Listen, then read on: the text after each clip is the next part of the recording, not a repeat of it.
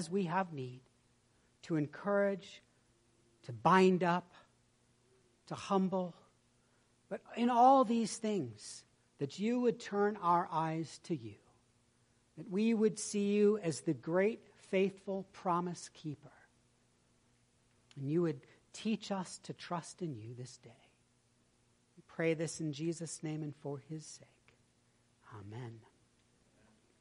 Continue to work our way through Numbers. We'll be looking at chapters 26 and 27 this morning. Printed in your bulletin is a medley from those chapters. This is the word of the Lord. After the plague, the Lord said to Moses and to Eleazar, the son of Aaron the priest, take a census of all the congregation of the people of Israel from 20 years old and upward by their fathers' houses, all in Israel who are able to go to war. This was the list of the people of Israel, 601,730. The Lord spoke to Moses, saying, among these the land shall be divided for inheritance, according to the number of names. Chapter 27, then drew near the daughters of Zelophehad, and they stood before Moses and before Eleazar the priest, and before the chiefs and all the congregation at the entrance of the tent of meeting, saying, our father died in the wilderness. He was not among the company of those who gathered themselves together against the Lord in the company of Korah, but died for his own sin, and he had no sons. Why should the name of our father be taken away from his clan, because he had no son? Give to us a possession among our father's brothers. Moses brought the case before the Lord, and the Lord said to Moses, the daughters of Zelophehad are right. You shall give them possession of an inheritance among the father's brothers, and transfer the inheritance of their father to them. The Lord said to Moses, go up into this mountain of Abiram, and see the land that I have given to the people of Israel. And then Moses speaking says, let the Lord, the God of the spirits of all flesh, appoint a man over the congregation, who shall go out before them and come in before them, who shall lead them out and bring them in, that the congregation of the Lord may not be as sheep that have no shepherd. And so the Lord said to Moses, take Joshua the son of Nun, a man in whom is the Spirit, and lay your hand on him. The word of the Lord. You may be seated.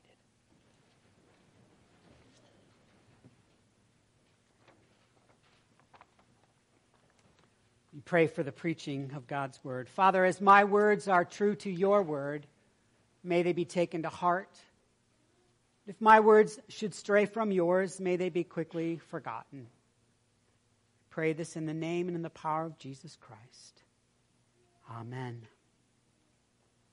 Perhaps you've heard it said, no man steps into the same river twice. For it is not the same river, and he is not the same man. Heraclitus, an ancient poet, first penned those words. And it seemed appropriate for us this morning as we look at the 26th and 27th chapters of Numbers. Israel, we read, is poised at the Jordan opposite of Jericho. And they are in the final stages of the preparation for entry. 40 years have passed since they were last there. But they are not the same people, and it's not the same river. And yet, while there's certainly new dynamics, there's something familiar as well. As we look at what's familiar and what's new, hopefully we'll notice God's faithfulness to his covenant promise. And that should give us confidence to live for his glory. It was after the plague of chapter 25 that this census, the second full census recorded in the book of Numbers, was taken. And at its conclusion, one would read in verses 63 and following that, quote, these were those listed by Moses and Eleazar the priest, who listed the people of Israel in the plains of Moab by the Jordan at Jericho. But among these, there was not one of those listed by Moses and Aaron, the priest, who had listed the people of Israel in the wilderness of Sinai. For the Lord had said of them, they shall die in the wilderness. And so not one of the older generation was left except Caleb, the son of Jephunneh, and Joshua, the son of Nun. The census is familiar. The tribes listed, the names mentioned, the numbers recorded, all familiar. The reference by the Jordan at Jericho hints to the upcoming military campaign. Again, a familiar thing, this familiar charge to number the men from 20 years and up by their father's house, all in Israel who were able to go to war. All familiar language. And then as the numbers roll in the count, 43,730 for Reuben, 40,500 for Gad, 76,500 for Judah, and so on, we're struck by both the familiarity and also the reality of God's faithful provision for his children. These were the children of the disobedient and complaining parents. They had rose up again and again in rebellion against the Lord and his anointed leaders. These were the ones of whom God said, you will not enter the promised land. You will die in the wilderness. Now with the census, we see that promise of God fulfilled. Not one left, but Caleb and Joshua. On this, Calvin writes, thus in the awful judgment wherewith God punished his sinful people, the truth of his promise still shone forth. God, faithful to his promise to both judge and preserve. For Israel was his children, and his promise to Abraham of Genesis 12:2, for instance, I will make you a great nation. His promise in Genesis 26:24 to Isaac, I am the God of Abraham, your father. Fear not, for I am with you. I will bless you and multiply your offspring for Abraham's sake. The promise to Jacob himself, also known as Israel in chapter 46, verse 3 in Genesis, I am God, the God of your father. Do not be afraid to go down to Egypt, for there I will make you into a great nation.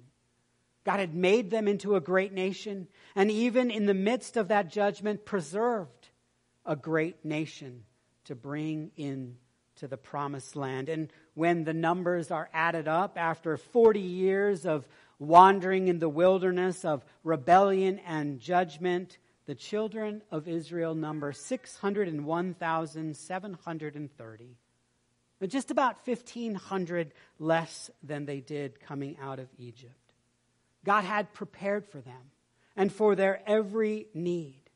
On this, Old Testament scholar Ian Duguid writes, God's faithfulness to carry through to completion the things he has promised, in spite of our sin, is good news for us too. This younger group, for the oldest now among them, would not be quite 60.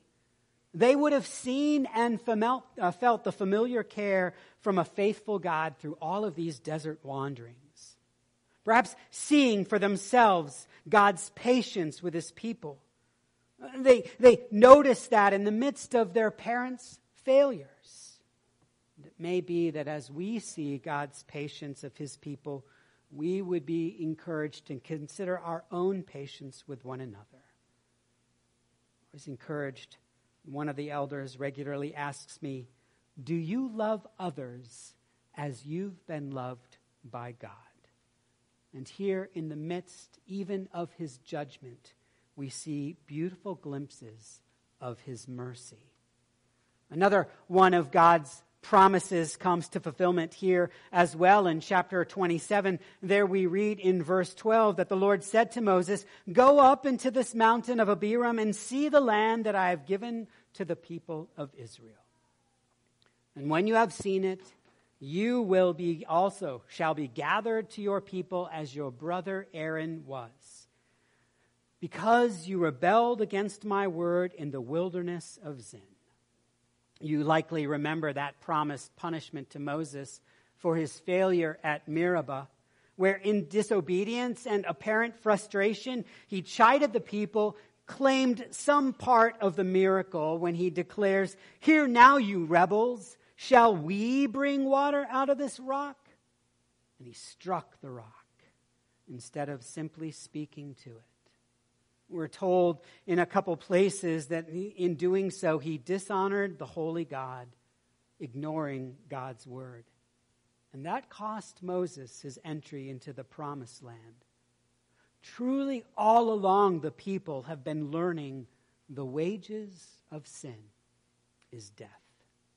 For Nadab and Abihu with their strange fire, for Korah, Dathan, Abiram at their rebellion, for all of the grumblings and complainings, for the refusal to trust God 40 years ago on the banks of Jordan, and now here with Moses.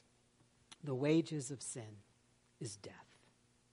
Within the census itself, there are some familiar stories as well, briefly recounted or alluded to, helping the reader or in its initial, the listener of this, the stories of old. For instance, in Reuben's census, we're reminded of the rebellion in chapter 16, which we've already referred to, Dathan, and Abiram. They're listed there as the sons of Eliab, and they and their families were completely killed in the rebellion. But again, even in the midst of that judgment, there's a glimpse of mercy. We read in chapter 26, verses 10 and 11, that when the fire devoured the 250 men with Korah, the sons of Korah did not die. It's a picture of mercy in the midst of judgment. And we're not surprised, or ought not to be surprised, that the numbers of Reuben dropped by nearly 3,000 in this second census. The tribe most decimated was Simeon, now numbering only 22,200, down from over 59,000 in the first census. Many scholars equate their demise with the flagrant sexual sin of Zimri of the tribe of Simeon, as recorded in chapter 25. Surely the wages of sin is death. But most of the tribes actually increased in size from the first census. And now they were gathered at the Jordan to enter into the land that the Lord had promised to give them. The familiar ring of the promise echoing in their ears. They knew the story of their parents rejecting that opportunity to enter, and they appeared determined to obey in this respect. It's the familiar setting with this massive gathering waiting and ready to enter, and yet while there was much familiar, there was much new as well. One of the new aspects of this second census is that while there was a military reason for the census, it wasn't its sole purpose. Chapter 26, verse 53 makes the point while speaking of the census. He writes, "Among these the land shall be divided for inheritance according to the number of names. To a large tribe you shall give a large inheritance. To a small tribe you shall give a small inheritance." They weren't simply coming to conquer, but to dwell, to inhabit, and to enjoy this promised land. And God had orchestrated a system of both dividing by size to each tribe and then drawing lots for each family, each clan unit within that tribe. Well, one family unit quickly recognized the terrible problem with the system. And with both great boldness and great faith, we see them make their case. Chapter 29 starts with a statement, "Then drew near the daughters of Zelophehad, the son of Hepher, son of Gilead, son of Machir, son of Manasseh, of the clan of Manasseh, the son of Joseph." 5 daughters named Mahlah, Noah, Haglah, Milcah, and Tirzah. They stood before Moses and Eleazar and noted that their father had no sons. They declare in Chapter 27, verse 3, our father died in the wilderness. He was not among the company of those who gathered themselves together against the Lord in the company of Korah, but died in his own sin, and he had no sons. Here, the scholars agree that his own sin, that references to his refusal to enter into the promised land 40 years ago. There was no grand rebellion in his life. Just the ordinary variety of not trusting God, not obeying his word. And even there we learn the wages of sin is death. And then these daughters ask the crucial question, why should the name of our father be taken away from this clan because he had no son? And here we see a couple new things. One, in this first census in chapter 1, there were no women listed at all. While here in this second census, we see several women listed. Women are mentioned with the tribe of Manasseh, with the tribe of Asher, and in multiple cases with the tribe of Levi. This inclusion has led several scholars to note the expansive rollout of the gospel. Truly, the message of God's faithfulness is expanding to all the nations, tongues, and tribes. One scholar, Peter Leithart, mentions it's a progression from Adam to Eve, even from Adam to the bride of Christ, the picture of the church.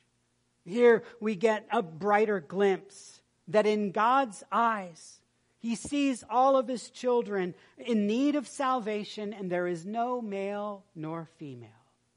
All can find the promised rest.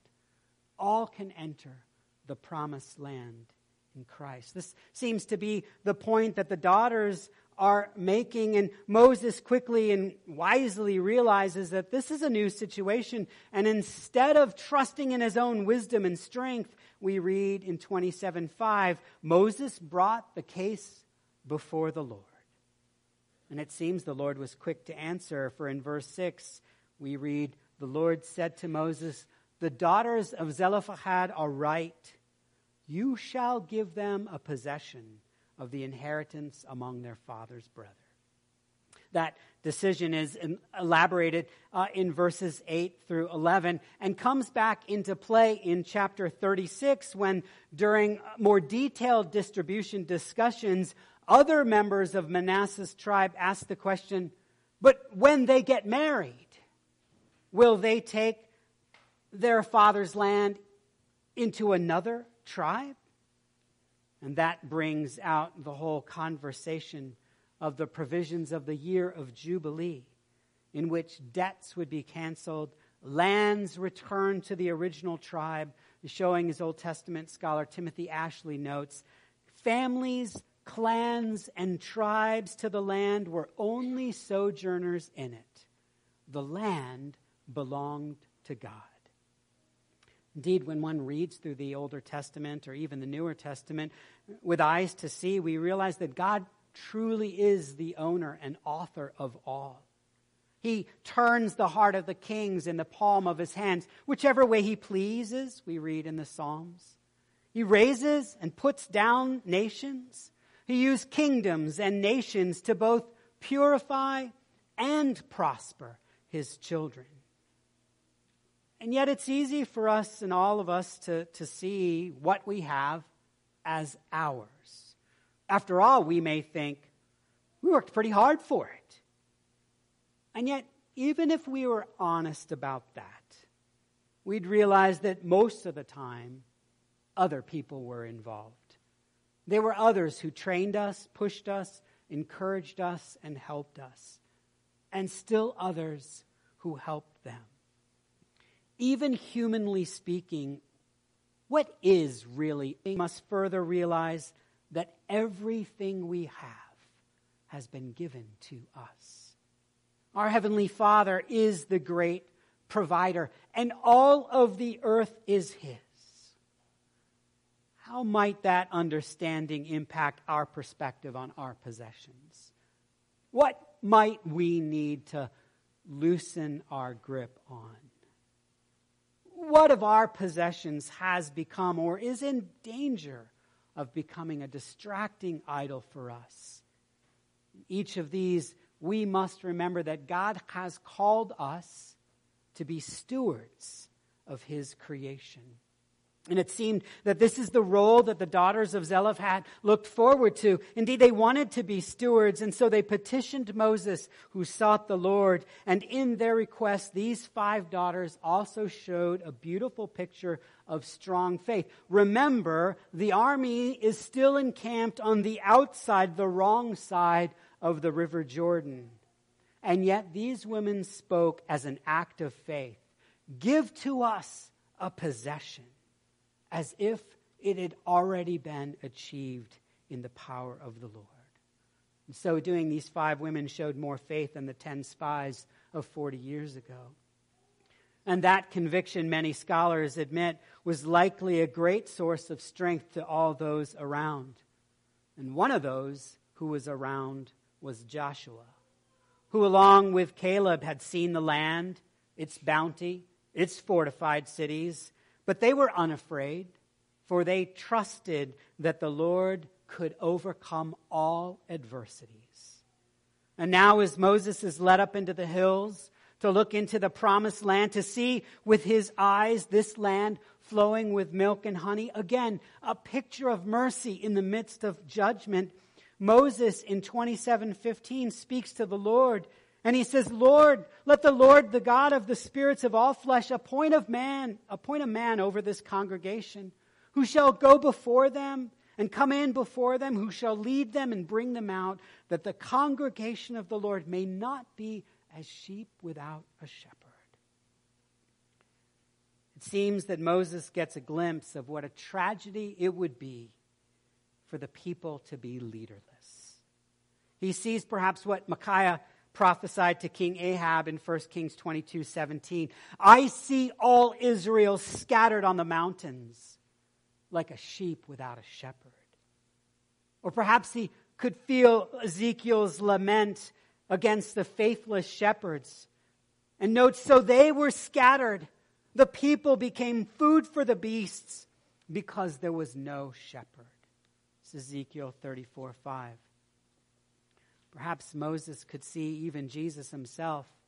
Matthew 9:36, we get his reaction. When Jesus saw the crowds, he had compassion on them, for they were harassed and helpless, like sheep without a shepherd. Moses functioned as an advocate for the people until the end. He served as a mediator as well. And in both of those cases, he stood as a foreshadow of the coming Savior, who was the perfect advocate, the sufficient mediator. And though perhaps disappointed, Moses persevered until the end, caring for God's people. And the Lord answered his request. Take Joshua, verse 18, the son of Nun, a man in who is the Spirit, and lay your hand on him. In the remaining verses, we see a picture of the ordination of Joshua as Moses' successor. In verse 20, Moses is to invest in Joshua some of his authority. And we recognize again that authority itself is a gift from God. The leader, even of God's people, only has the authority that has been given to him from God. Joshua, in and of himself, was likely ordinary, like you or I. But as he trusted in the Lord, he had confidence, and the Lord sustained him in spirit and in strength. Joshua, as a name, is the Hebrew form of Jesus, both meaning Savior. The older Savior will now function as a foreshadow of the true conquering King. For while the wages of sin is death, which this newer generation would have seen so powerfully in the lives of the death of all their parents, now led by one named salvation, they will enter the promised land. Salvation in this respect will only come as they trust in God's word. And so Joshua is given a portion of Moses' authority that was something familiar. But here it's a little different. Old Testament scholar Gordon Wenham remarks, whereas God spoke to Moses face to face, Joshua will be instructed by Eleazar, who will use the Urim and the Thummim, that sacred lot, to discover God's will. They would cast lots, and the Lord would declare through that process.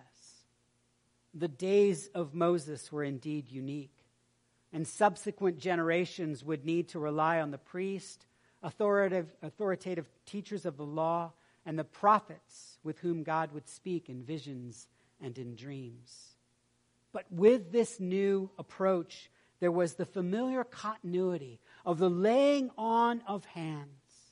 And so in Moses, we were reminded that the laying on of hands we've seen in the Older Testament to be both a time of blessing and a time of transfer of the sins of the people. The patriarchs would transfer blessings to their sons, and in the sacrificial system, sins were transferred on to the scapegoat, for instance. Gordon Wenham remarks that when sins are transferred, the one on whom the hands were laid becomes the substitute, the representative for the other. And so Joshua would lead the people into the land, but his role as representative was limited. And yet in this way, Joshua points us to the one who truly became a substitute for our sins, not symbolically, but actually taking upon himself our sin as he was hanged on a cross.